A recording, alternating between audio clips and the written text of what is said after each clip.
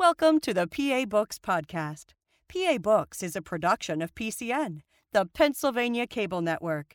This program features interviews with authors of books on Pennsylvania people, history, sports, business, nature, and politics. We hope you enjoy this podcast.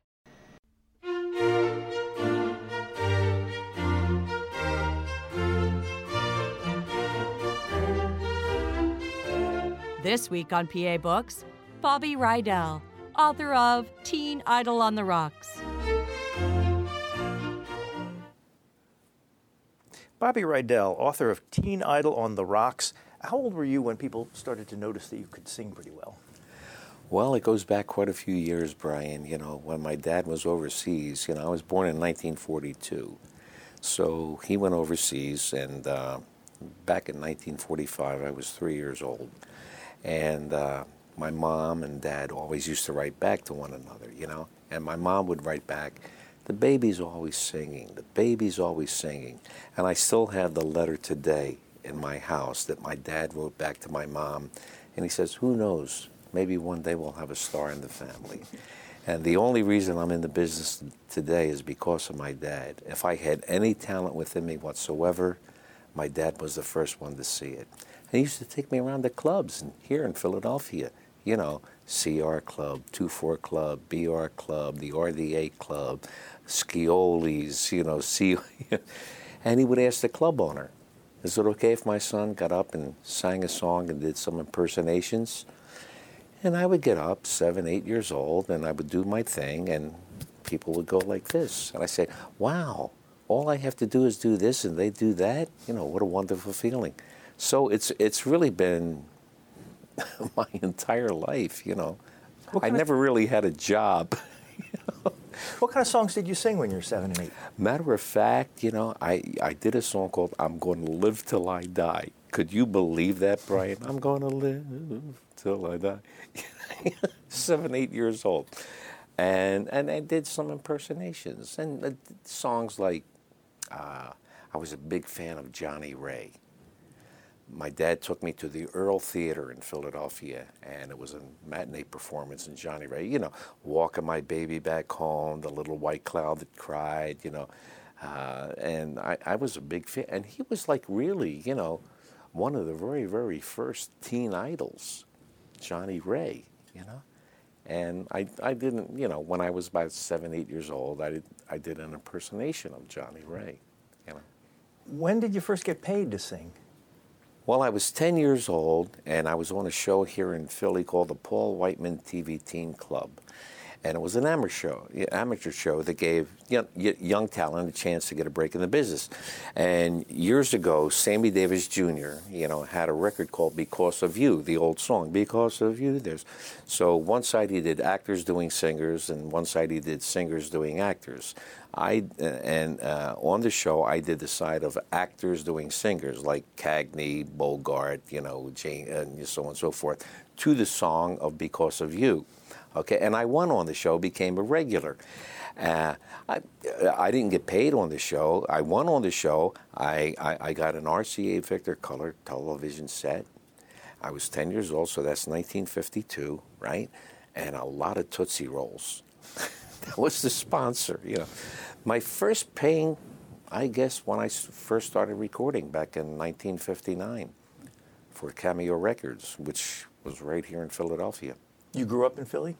I'm born and raised in South Philadelphia, 11th and Moyamensing. Yeah. Is the house still there? The house is still there, yeah. Matter of fact, 11th and Moyamensing now is Bobby Rydell Boulevard. Isn't that wonderful? It goes from the 2400 block to the 2500 block. And in the 2500 block was Fabian Forte. My real name is Rydell. Okay, and on 9th Street was Frankie Avalon. It's amazing how many, Did you know each other growing up? Oh, yeah. Well, I didn't know Fabe. Although he lived a half a block away from me, in South Philadelphia, like every corner had a different hang, and, Fabe was a half a block away from me, and, I was on 11th and Moyamensing, and we had our own set of, guys and girls, go to the soda shop, Wurlitzer, so on and so forth. Frankie and I go back, I guess I was about 10 years old. And Frankie played trumpet at the time, and I played drums, and I sang, and I did impersonations. And I've known Frankie since I was 10 years old. I think Frank at that time was 45. You still perform with them now? Yeah, we started a show, Brian, back in 1985 called The Golden Boys. And it was 3 Italian guys from South Philadelphia, Fabian Forte, Frankie Avallone, and Robert Rydell, Bobby Rydell. And it was so successful. And I call Frankie Cheech. You know, in Italian, Frank is Cheech. I said, how long is this going to last? A year, 2 years, tops. 2016, we're still doing the show, and it's bigger than ever. When did you change your name from Rydell to Rydell? Actually, we never changed the name. Legally still? Legally, it's still Robert Louis Rydell, But my dad came up with Bobby Rydell. Because the nuns in school, I used to go to the Epiphany on 11th and Jackson. That was my grammar school. And the nuns used to call me Master Rydell, Master Rydell. And my dad came up with Rydell when I was like 7, 8 years old. Were any of your relatives appalled that you would change the family name? No, well, the family name was never changed. It's always been Rydell. Yeah. What kind of student were you? Bad. Were you a troublemaker? Nah, not a troublemaker, but I really, I wasn't a great student. I didn't want to study. I really enjoyed, when getting back to when I was 5 years old and seeing Johnny Ray at the Earl Theater. My dad took me to see, when I was 5, 6 years old, because my dad loved big bands. And I was introduced to big bands at a very early age. He took me to see Benny Goodman. And playing drums for Benny Goodman was a guy by the name of Gene Krupa. I said, I don't know who he is, Daddy, but I want to be him. I want to be that guy playing drums. And I started playing drums when I was 5, 6 years old. Did you have a teacher for drums? I had a teacher in South Philadelphia on 15th and Wharton. God rest his soul. His name was Sam D'Amico. And I studied with him for about 2.5 years. He said, Bobby, I can't teach anymore. If you want to go any further, you have to go to New York City and study with a guy by the name of Sam Yolano, who wrote a lot of drum books, Rudy Bops, Bass Bops, and all kinds of stuff. And I said, Sam, I just want to play, man. I just want to, put the sticks in my hand, play some time, And I love the instrument. I absolutely love the instrument. And, matter of fact, if I'm on the road and, people recognize me, if I'm like, and there's a trio playing, Bobby, come up and sing. Oh, no, man. I want to sit in. You still play the drums? Oh, yeah, absolutely. Yeah. Were you ever in a band as the drummer? We had a band, in South Philadelphia called the Skylarks. And the leader of the band was a guy by the name of Tony Carangi. He was a tenor player. And a guy by the name of Buddy Safone on trombone, and I played drums. And we used to do hops, weddings, remember, what was it called when the bride used to, the night before the bride would get married, and you would go out, I forget exactly what they called them, but we would go out and do I love you truly, truly dear, you let me call you sweetheart, I forget what that was called exactly, but it was right outside the house. You serenade them. That's what it was called. Thank you, Brian. A serenade. Right. Well, what did you do for fun in your spare time as a kid? Play ball. Back then, in South Philadelphia, we didn't have the kind of money where we could buy a football, a bat, a glove. So we made up our games. Our games were buck, block ball, stick ball, half ball. Half ball was the greatest game in the world. You get the broomstick, your mother's broomstick, you cut it off, and you had the broomstick. The straw was, somewhere in the backyard. And then we would get what we call pimple balls, right? And they were about, 5, 10 cents. We cut them in half. And they had diamonds on them, and they were white and had diamonds. And it was one of the greatest games in the world because you didn't have to run. Yeah. Across the street was a single. You hit the first window was a double. third window was a triple, over the roof was a home run. But I mean, used to pitch these balls, used to call them like butterflies, and I mean, the ball would come. It was half a ball. It was just a half a ball, yeah. Floaters, so on and so forth. It was one of the greatest games in the world. Were you a sports fan? Love sports, absolutely, Brian. Yeah. My dad took me. I don't if you remember when the Athletics were here in Philadelphia, and Bobby Shantz was the pitcher for the Athletics, and they had a shortstop by the name of Eddie Joost. And my dad took. I think I was 5, 6 years old. Because my dad was an athletic fan. He wasn't really a Philadelphia Phillies fan. He loved the A's, the American League ball club.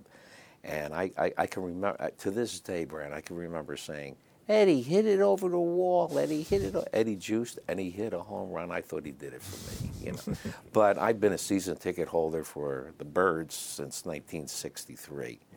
I was a season ticket holder for the Flyers. And I'm a big sports fan, What has kept you in Philadelphia all these years? I could never move out to the West Coast, Brian. Once again, Frankie Avalon, who's a very dear friend, he said, Bobby, why don't you move out to the West Coast? We can play golf every day. And I would say, Frank, by the time I move out to the West Coast, Montana is going to be oceanfront property. I said, I don't know how you people live out here with the fires, the mudslides, the earthquakes, so on and so forth. And Frankie, being from South Philadelphia, he said, yeah, Bob, what about back home in the wintertime? It gets cold. I said, I can always turn up the thermostat, But, and to be born and raised in South Philadelphia was so special. There's an old saying, you could take the kid out of South Philadelphia, but you could never take the South Philadelphia out of the kid. And South Philadelphia is still, How long did you live in that same house in South Philly? We moved, when I say we, my mom, my dad, and my mom's parents, my grandparents, we moved out of South Philadelphia in 1963 to the Main Line, an area called Penn Valley. And I was in London doing a tour in London, and my mom and my dad and my mom's parents moved in the day Kennedy was assassinated, November 23rd, 1963. And I was in London when they moved into the house. And did you keep in touch as your career took off? Did you keep in touch with all your school friends, or did you kind of lose touch with them? My next door neighbor was a kid by the name of Lou Ciosi.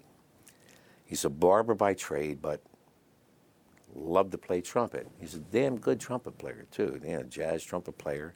And he has a band that works at a place called the Clef Club. It's right off of Broad Street on Fitzwater. Today? Yeah, to this day. And he called me at one time. He said, Bob, would you come in, with the band? And the band was like an 18-piece band. You had like 4 trumpets, 4 bones, 5 reeds, piano, bass, drums, guitars, so on and so forth, to play. I said, Lou, my eyeballs aren't that good anymore as far as reading. I haven't read in years. He said, we don't care about reading. We just want time. I said, I'll give you time.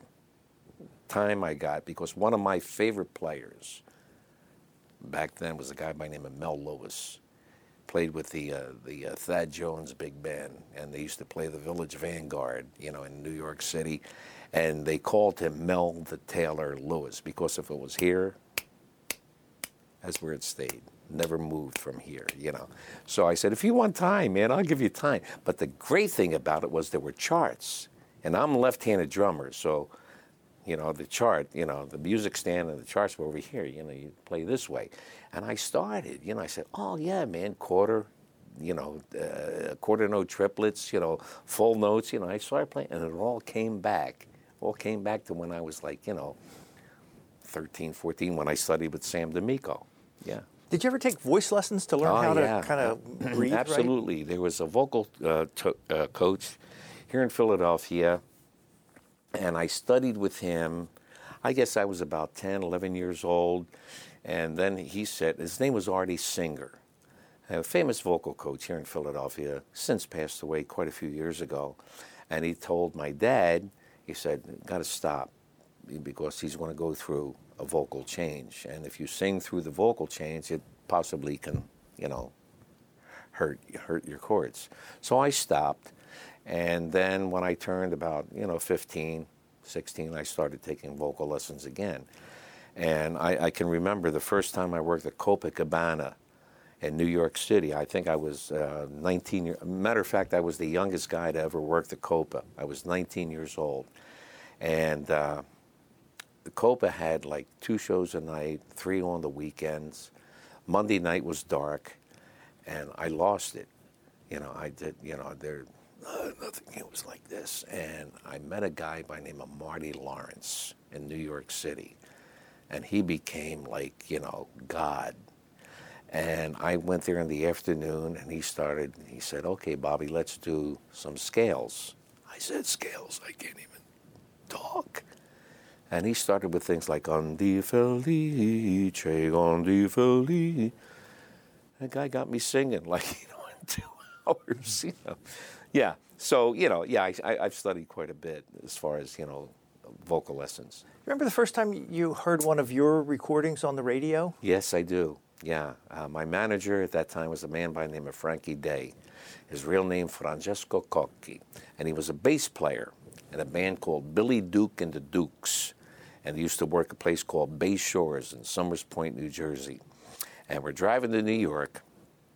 We're on the Jersey Turnpike, and we're getting into the area where we can hear WABC radio. And all of a sudden we hear, here's a new kid, with a brand new record. Here's Bobby Rydell with Kissin' Time. Ba-dum-bum, dum-bum. I said, wow. That was, wow. What a, great feeling, man, Was there I was 17, Was there a time you looked at yourself in the mirror and said, hey, you're a star? Never. No? No. The great thing about it, Brian, is that when my dad, if I had any talent, my dad was the first one to see it.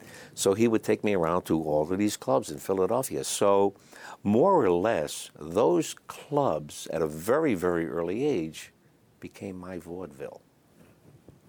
Absolutely became my vaudeville and positioned me and, how to learn, from a very, very early age. And then, later on in my career, I was lucky enough to work with people like, Jack Benny, George Burns, Red Skelton, Danny Thomas, Milton Berle. And you could do nothing but learn from these people. But the stepping stone was that early club dates becoming vaudeville. Were you ever starstruck? Where you just thought, oh, wow, here I am with Jack Benny or something like that? Well, sure. My first appearance in Las Vegas at the Sahara Hotel was 2 weeks. I was 19, 20 with George Burns. And, he would do his thing. He would call me out, and I would do maybe 20 minutes. And then at the end of my 20 minutes, Mr. Burns would come out again, and then we'd do a soft shoe with a derby and a cane to the song of Some of These Days. And he would sing it like, some of these days, you're going to miss me. Yeah, I'm doing W.C. Fields. I don't know why, I'm talking about. And then I would do it like a Darren kind of, some of these days, you're going to miss me, baby. And then we do a soft shoe together, And, him being, at that time, I was, 20, he had to be 50, something like that. And people just, loved it, When you were a teen idol, how much time would you spend on your hair? That's when I had hair. We used to have a thing called, what was it, hairspray? Aquanet or something like this. I had a big pompadour, and you would put this, and you could walk through a wind tunnel, Brian. It would not move. So I spent a lot of time on Did you figure out yourself how you wanted it to look? I always had like a big pompadour, and it was a lot of hair to handle, but, and it would always be like way up here, comb it over, to this side, and then put the hairspray on it. So it would be that way all the time, and then, later on in the years, the hair, the only guy who still has his hair is Frankie Avalon. What was your first car? First car was a Pontiac. And it was, I'm trying to remember the color. It was like coral. It was a coral color, and it was a Pontiac Bonneville. It was a great car. I mean, I think I was about 19. Were you making pretty good money at the time? Yeah, back then, you know, of course, everything is relative. You know, yeah, the money back then was absolutely, you know, tremendous. You know, to the point where, you know, moving out of South Philadelphia and moving up to the main line, you know, yeah, money, you know, once again, it's all relative. You know? How did you handle that? Because you're here, you're just a kid, a teenager, Yeah. and suddenly you're making a lot of money. Were you making more money than your dad? Oh, absolutely. Oh, my God, yeah, yeah. Matter of fact, I took my dad out of work back in 1960.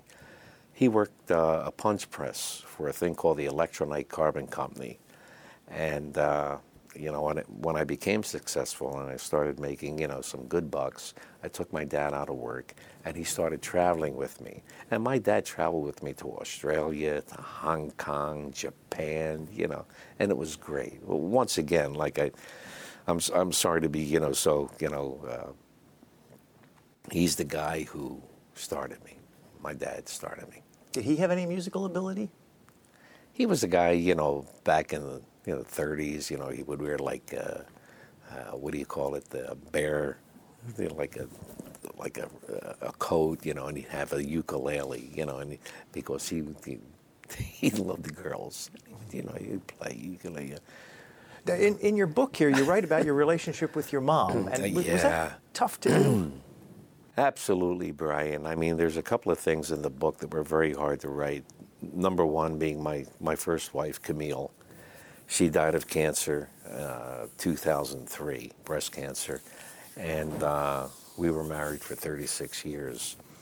And my mom, everybody, you know, thought my mom was, you know, really a great person. But behind closed doors, my mom was evil. And, you know, I was born in 1942. Back then, they didn't know anything about bipolar, and my mom was. My mom was bipolar, and she was evil. I mean, to the point where when I got married and Camille and I had children, my daughter was in a show called Oliver, and she had, you know, the title song, and she was wonderful, Brian.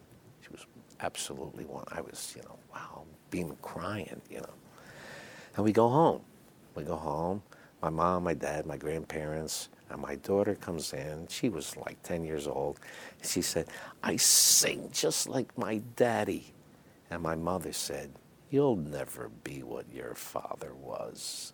Your father was making money when he was..." This is a grandmother talking to a grandchild who was 10 years old. Once again, that, you know, that was but writing the book, I wanted to be brutally honest, you know, Brian. And, you know, like you just said, there were a couple of things in the book that were hard to talk about. My wife, Camille, and my mom. But it had to be truthful. And, you know, since the book has been out, since I think we released it early part of May, middle part of May, the thing that I really love about it is that, you know, people who have bought the book, and when we do book signings, they say, it's almost like you're in the living room and you're talking to me one-on-one, you know. It's like, you know, back home in South Philadelphia in the living room. And I'm so happy about that because that's the way I wanted the book to come off. You know, very truthful, brutally honest, and the guy who could be your next-door neighbor, you know. And it came out that way. How much of your time would you spend on the road when you were a teenager and you were playing the Copacabana and playing Las Vegas? How much time were you home and how much time were you? I was away a lot, you know. And you know, my wife, Camille, my first wife, you know, she was the one who raised the children. I was the guy out on the road making the groceries, you know, coming home and giving the paycheck, you know, putting the kids through school, this, that, the other thing. And so I was on the road. I would say back then, 8-9 months out of the year. Not, you know, you go out for 2 weeks, you come home for a week, you go out for 3 weeks, you come home for a couple of 3 days, and then you're back out on the road again. It's tough. You dropped out of high school Yeah. junior year? Yeah, I didn't even finish my junior year. I was Bishop Newman High School, 26th and Moore Tasker, which originally was called South Catholic. And that was originally on 7th and Christian in South Philadelphia. It became Bishop Newman. And, I started to become successful at 17 years old. And I flew the coop. I left halfway through my junior year. And I remember one priest, it was a real nice guy. His name was Father Pellini. He said, Bobby, would you come back and do a benefit, for the school? I said, it'd be my pleasure, Father. He said, how much money would you want? I said, I don't want anything. I want my diploma and my graduation ring. And I got it. I got it, Brian. So what was it like being a teenager and suddenly you're out there and on stage in front of big audiences and you're a star? I mean, did it change you? Not really, no. Like when I say going back, when my mom said, yeah, the baby's always singing, 3 years old. I mean, this is all I've ever known. I never really had a job. I started singing at a very, very early age. My dad took me around at a very early age. And it never really, Brian, affected me. And I remember Bernie Lowe, who was the president of the label that I recorded for, had all my hits called Camille, which later became Camille Parkway. And when I was 17, 18 years old, he said, I had a couple of 2, 3 hit records at the time, riding high on the charts. And he said, I want you to remember something, Bobby. He says, you're going to meet the same people going up the ladder as you do coming down. And if you happen to be a creep while you're up there, and if you start to slide, they give you a kick to get down there a little bit quicker. It's always better to be the nice guy, And I pride myself on that, Brian, Well, tell me about Cameo Records, and what was the recording process like then? 2-track. Would you sing it through once, or did they have overdubs or anything like that? You could do overdubs at that particular time. My first hit record was a song called Kissin' Time. And Cameo Parkway Records was a 1405 Locust Street on the 14th floor. I think on the bottom of the floor was Sunray Drugs, or whatever. And there was a group in Wildwood, New Jersey, used to work the Rainbow in Wildwood, New Jersey, called Georgie Young and the Rockin' Box. And Georgie Young was a marvelous sax player. I mean, he played alto, tenor, baritone, soprano, flute, clarinet. He was a marvelous player. And his band, at the Rainbow was like, at that time, everything was like a hard shuffle. Ding, ding, ding, ding, ding. And, he used to come off the street. And I was only like 12, 13 years old. I used to stand out the Rainbow and listen to Georgie Young. And he was the first guy, his band recorded Kissin' Time. And that was up at the studio was a 2x4, 2-track recording, It was it was great. Now, you were on a Dick Clark Caravan of Stars. Caravan, and when you were on that, how many songs would you sing in a show? Oh, well, at my very first, that was like about 4 to 6 weeks tour. You do a different city every night, and you travel on a bus. Coasters, the Drifters, Clyde McPhatter, the Skyliners, Lloyd Price, Paul Anka, and I was brand new at the time, so I only had 2 songs. I had Kissin' Time, and my second record was a song called We Got Love. And I go on, of course, early in the show, get off, and then I'd watch everybody else. And, Lloyd Price had a great band back then, and the band backed up everybody on the show. It's really, and I became very friendly with Lloyd Price. To this day, we're still very, dear friends. Well, you went from there to playing at the Copacabana, where you were the whole show for the whole evening, right? Yes. So you had to do jokes and... Well, like I said earlier, do impersonations, and I had 2 wonderful people, a guy by the name of Lou Spencer, who staged my act, and a guy by the name of Noel Sherman, who wrote all of the special material. And we encompassed all of my hit records with a piece of material called, excuse me, They Don't Write 'Em Like That Anymore. They don't write 'em like that anymore. Songs that give you that thrill of nostalgia, or is it neuralgia? Yeah, and it was a wonderful act. And I mean, we woodshedded, for We went to Pittsburgh, the Holiday House. We went to Syracuse, the Three Rivers Inn, to fine-tune the act before we got to New York City, at the Copacabana.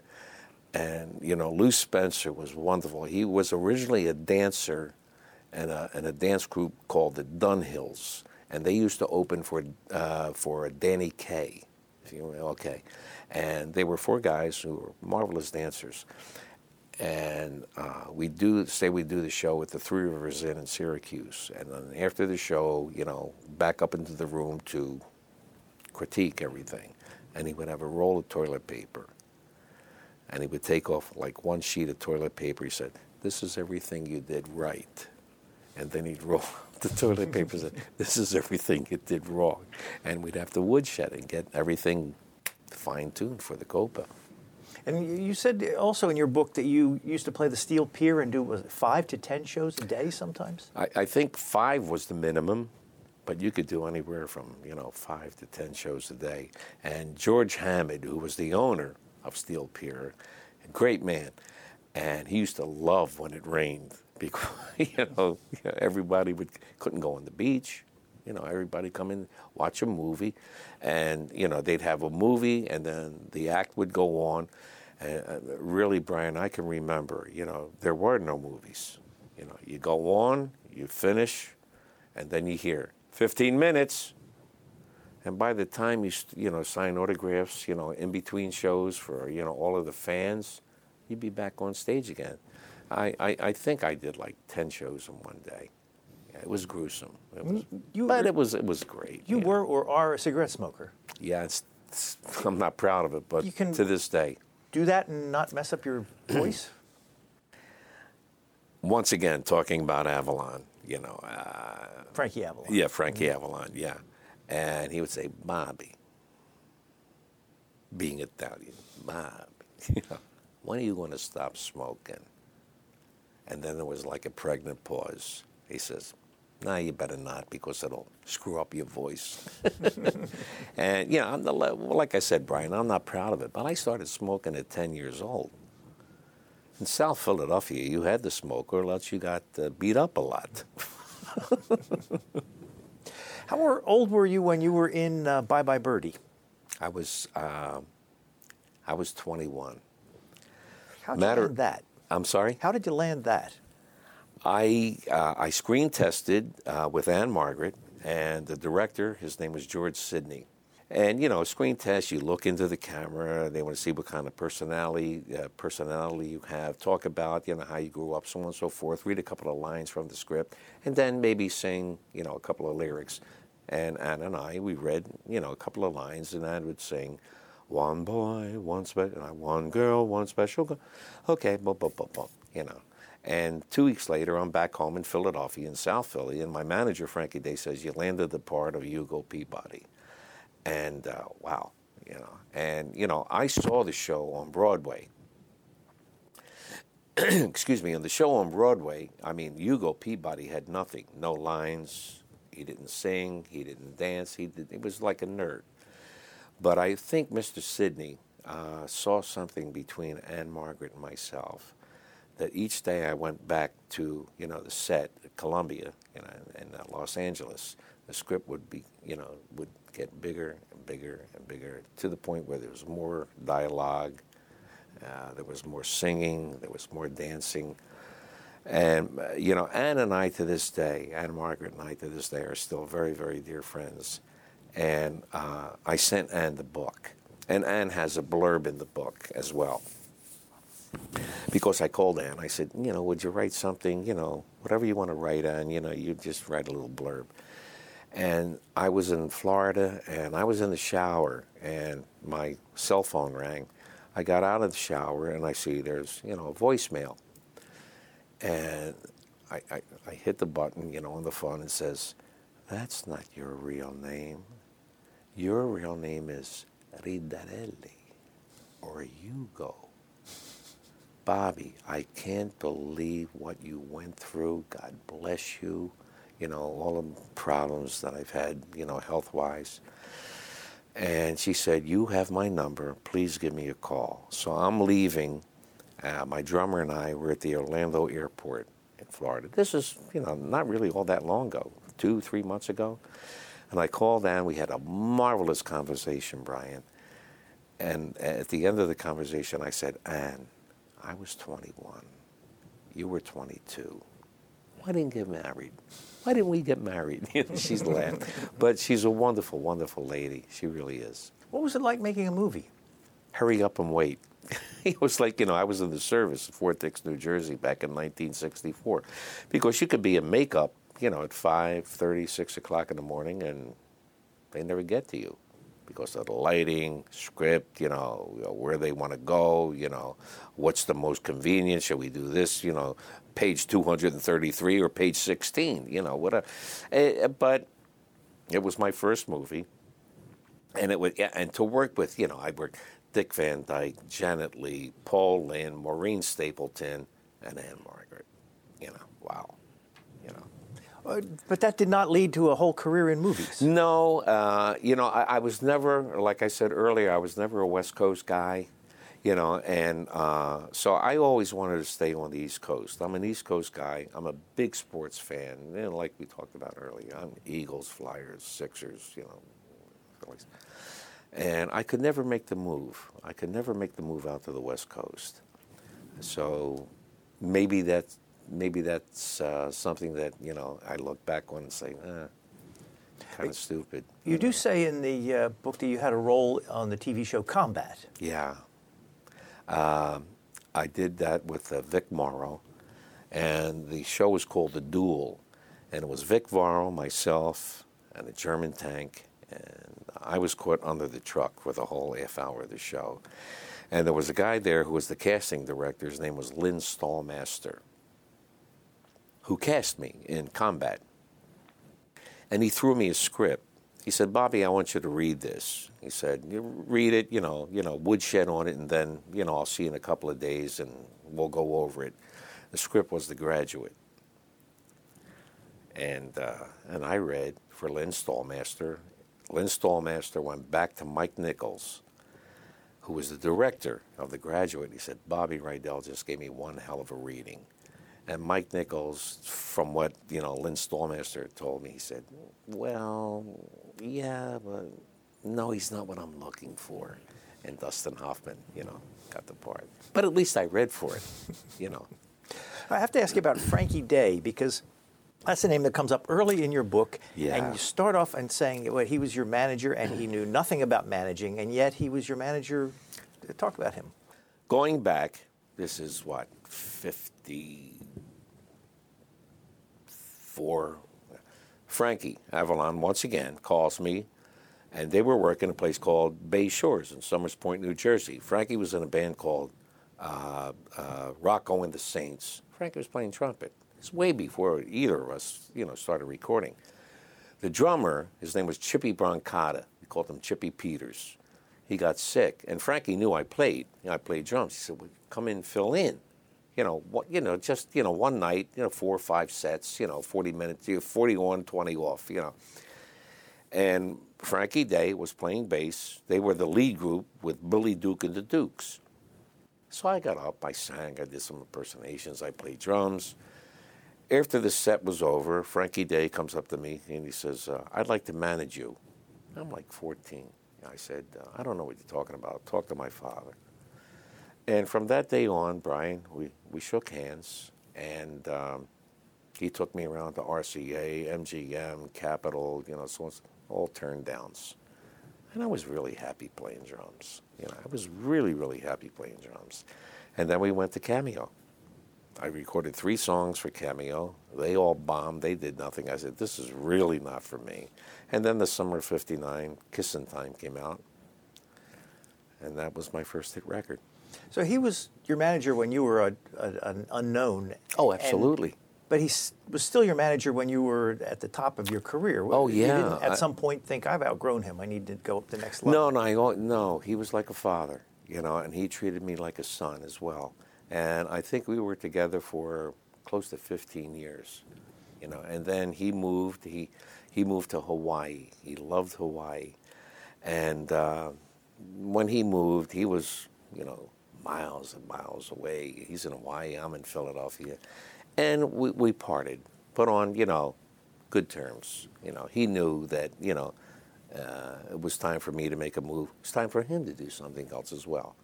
Do you remember some show you put on that you just felt like, this is it, everything is clicking, this is just the show? Not too very long ago, I was at the Golden Nugget in Atlantic City. And not only did I do, my hits, but we did a lot of tunes from the American Songbook. And Michael Pedersen Jr. Was the contractor of the band. He's a marvelous tenor player. And we had 17 pieces. We had 3 trumpets, 3 bones, 5 reeds, piano, bass, drums, rhythm guitar, percussion, 3 girl singers, And the show from Downbeat, was like, wow, And I opened up with You and the Night and the Music, and it was Frank's chart. It was the old man's chart, Sinatra's chart. And that was my opener. You and the Night and the Music. And we did, those type of tunes. And I had something in the book for quite a few years. One of my favorite albums of Mr. Sinatra was Only the Lonely. And we do 3 songs from that: Angel Eyes, What's New, and One for the Road. And it's a marvelous arrangement. So it gave, I'm 74 years old right now. Always loved those tunes. But at 22, 23, you can't sing Willow Weep for Me. What are you talking about? You're 20, what do you know about Willow Weep for Me? But at this point in my career, what I've been through, with the loss of my wife, with my mom, with my surgery, I lived quite an interesting life. When you sat down to write the book, how'd you do it? How'd you reconstruct it all? Alan Slutsky, who I've known for God knows how many years, a marvelous musician, and he wrote a book called Standing in the Shadows of Motown, which was about the Funk Brothers. It became a movie. Alan's a Grammy Award winner. He got marvelous reviews in Rolling Stone magazine. And back when I was 22, 23, 24, after a show, you sit down, you talk to people like we're talking right now, Brian, right? And you say, Bobby, you have so many great stories. Why don't you write a book? Who the hell wants to read a book about me? I'm 22, 23 years old. And then my new wife, Linda, she said, why don't you seriously think about it? And Alan and I got together. Now it's the better part of 2 years that he came over to the house, tape recorder, pad, pencil, and he just said, talk. And he wrote everything down. And like I said earlier, that's the way the book came out. It came from here.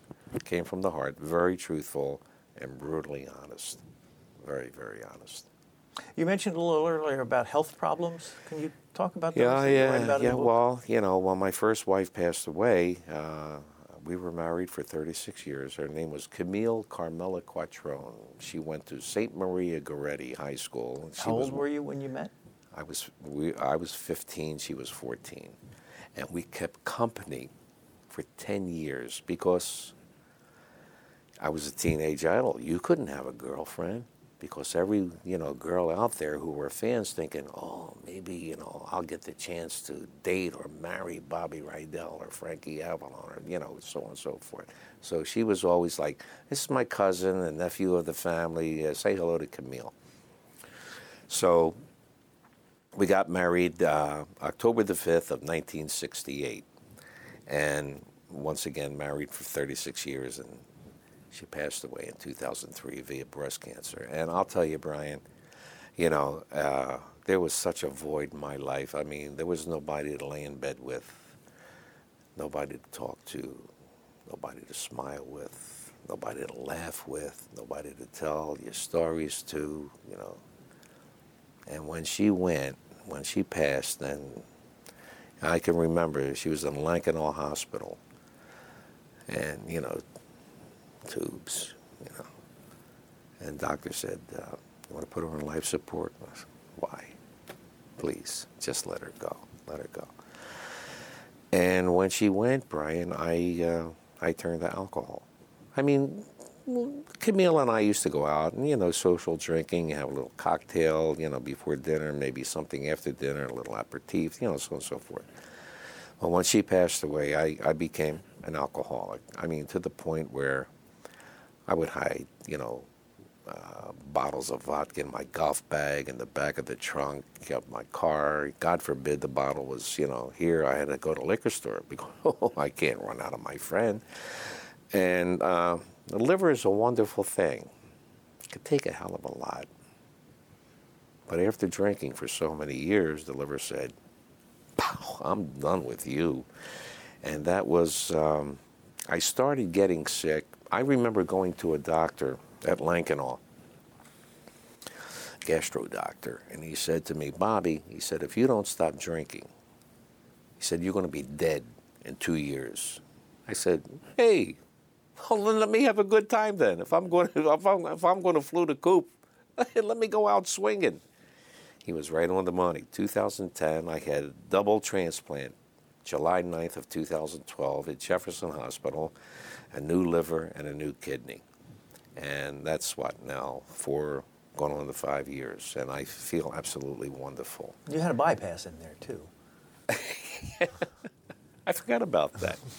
Yeah, that was about maybe 13 months later, 12, 13 months later. I go to Jefferson, and Doc says, you got one artery is 85%, the other one's 95%, which was the widowmaker. And I was feeling good, Brian. I said, well, I have to go to Biloxi.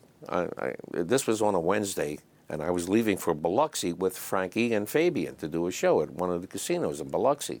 I said, I'm leaving. He said, you're not going to Biloxi. You're checking in right now. And I got a double bypass. Yeah. So, I mean, the way things happen, Brian, I mean,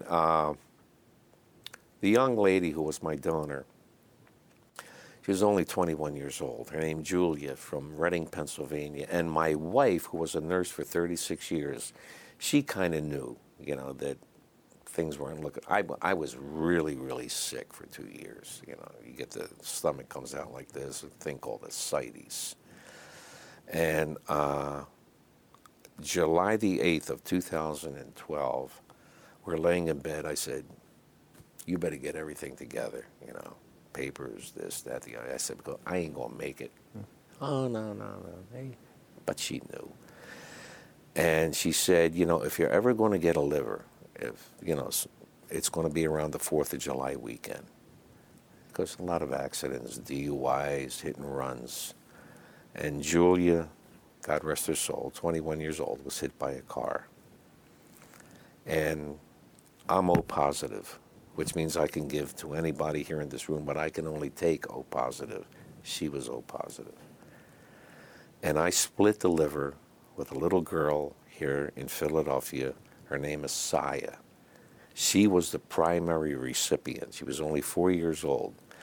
And she got 25% of Julia's liver, and I got the other 75%. And of course, the liver is the only, organ in the body that regenerates, it grows, So she has a full liver now. She's 8 years old now, Asaya, and I have a full liver. And I remember one of the doctors at Jefferson, his name was Dr. Ramirez. I said, you know what, Doc? I said, I didn't know that I wasn't the primary recipient. He said, Bobby, he said, you aren't even the secondary. I said, well, what do you mean by that? He said, there were 14 people in front of you waiting for a liver. Brian, 14 people turned down a partial liver. If you get a full liver, it's like, you take out the old battery, you put it in. When you split a liver, there's all kind of things that they got to do, put this here, put that there, And my wife and I were talking, I said, I wonder how many, of those 14 people are alive today because they turned down a partial liver. How long from the time you walked out of the hospital till you were back performing? It was 6 months. My doctor at Jefferson, his name was Cataldo Doria, beautiful Italian man. And he didn't know who I was. he came over from Italy. He was originally, studied in Pittsburgh for 3 years, and then thank God they moved him here to Philadelphia, Jefferson. And he told his wife, he said, and he spoke broken. He said, I don't know, everybody talking about I'm doing a surgery on the Bobby Rydell, and the wife said, you don't know him? He's a famous singer, yada, yada, yada. So we do the surgery, and everything's wonderful. And I had heard from different doctors, be prepared. A month, maybe possibly, you got to stay in the hospital after the surgery. And Dr. Cataldo, he came in, he said, this was about 10 days after the surgery, Brian. He said, Bob, I think you're going to go home in maybe 34 days. Surgery was the 10th. I was home the 19th. I was home 9 days after the surgery. And then, I'm sorry, I didn't know what was going to happen. I had tubes down here, how are the chops, what's going to come out. So I called, 3 guys, Craig Thomas on bass, Alan Slutsky, who's the co-writer of the book, and a guy by the name of Joe Nero, to come over to my house. I just wanted to do tunes.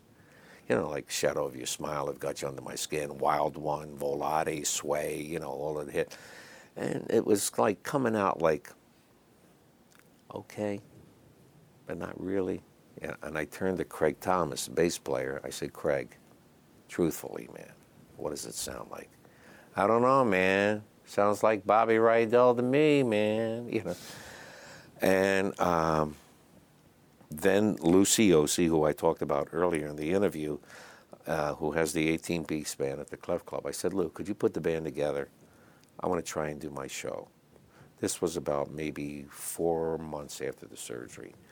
And he got the whole band, trumpets, bones, reeds, and my drummer, I flew him in. He's originally from Broomall, but I flew him in from Chicago. I said, I want to do the show.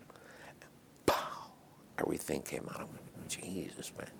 Like, I'm back. And 6 months after the double transplant, I was in Vegas.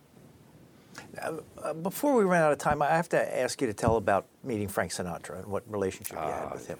Yeah. That was at the Copa in New York City. And my dad and my manager, Frankie Day, were at the club before me. I was doing German TV. Carmine, one of the waiters at the club, I walk in, and it was in the wintertime. I gave him an overcoat, and he says to me, Bob, you want to sit with Frank? No, I think he's talking about my manager, Frankie Day. I said, no, Carmen, don't worry about it. I'll just go down and join, my manager, my dad. He said, no, Bobby, Frank. I said, Frank. He was in the club to watch a guy by the name of Joey Lewis. He was a comedian that Sinatra made a movie called The Joker is Wild. It was Joey Lewis's life. I said, no, Carmine. I said, I'm 19 years old. I said, I'll sit with, my dad, my manager. At the end of the show, Joey Lewis introduces him. The old man walks out. I said, that's it. I'll never meet him. The end of the story, Go upstairs to the lounge to say goodnight to Jules Padell, who was like the front of the Copa, back then. And through the kitchen doors comes Sinatra. I said, Uncle Julie, I said, all I want to do is shake his hand. And Jules Padell talked like this, you want me, Frank? I said, yeah. So he's sitting with Sammy Kahn, Jimmy Van Heusen, Richard Conte, and Joe DiMaggio. And Frank is sitting like this, we're coming this way, and Podell, bang, he hits Sinatra on the shoulder. I went, oh, Jesus Christ. He said, Frank, I want you to meet the kid. Sinatra stood up with them blue eyes, and he said, how you doing, Robert? Call me Robert. I said, fine, Mr. Sinatra, how are you? He says, I'm wonderful. Would you care to join us? I said, be my pleasure. And I sat there, Brian, and Mr. S turned to me about, a minute later. He said, what do you drink, Robert? I said, Coke. Figure if I said Scotch and water, he'd smack me in the face. But I've been in his company quite a few times, and he's always been marvelous, absolutely. And matter of fact, God rest his soul as well, Frank Jr. And I went up to Frank Jr. I said, Frank, thank you ever so much, meaning Jr., for the nice things you said about me. He says, what are you talking about? Well, I'm one of your favorites. He said, I never said that, meaning Frank Jr. I said, yeah, I've read about it. He said, no. He said, that was my father. So, well, excuse me, Frank, but it's even, better yet. But, yeah, he was, every time I was in his company, Brian, he was always, just tremendous to me, really. And I remember we were sitting in Vegas. And matter of fact, Joey Lewis, he was married to Mia Farrow at the time, and he said, Robert, I'd like you to record for my label. This is when he started Reprise. I said, what time you want me there? How much do I owe you? And I signed. Nothing really ever happened with it, but just for the old man to say, I'd like you to be on the label. Yeah. We just have a couple minutes left, so now you perform regularly with Frankie Avalon and Oh, yeah, we do. Fabian? Well, like I said, we started the show back in 1985, and it's 2016. We're still doing the show. So we do, I would say, 20, 25 dates out of the year. But then again, I do my own thing. Like I talked about earlier at the Golden Nugget with the 17-piece band to do the American Songbook. So things are really going good. The book is doing wonderful, and if I may, I'd like to thank the people at Doylestown. We did a book signing. This will be on, I think, Sunday night. So this was maybe 4 or 5 days, prior, and they were absolutely wonderful. But thank you for the time, Brian. Anything you do differently at this point? I would stop drinking. I wouldn't have drank as much, and I don't know about you know what the toughest thing about it, Yeah, if I'm going to have, I don't drink anymore. Compared to it, if my wife and I go out to dinner, maybe I'll have a glass of Chardonnay, and that's it, prior to dinner, and it's over. Smoking, whew, harder to stop smoking than drinking. And I don't know what that means. And you can still sing. Yeah, the chops are really good. Chops really sound really, really good. Yeah. Well, we're out of time. We've been speaking with Bobby Rydell. He is the author of this book, his story, Teen Idol on the Rocks. Thank you very much. My pleasure. Thank you, Brian, for the time. Enjoying this podcast? Visit PCNTV.com to find out how to support our mission. PCN is a 501c3 nonprofit television network. You've been listening to a podcast of PA Books, a production of PCN, the Pennsylvania Cable Network. Full episodes of PA Books, as well as other PCN programs, are available to stream with the PCN app. Visit PCNTV.com or the App Store for details.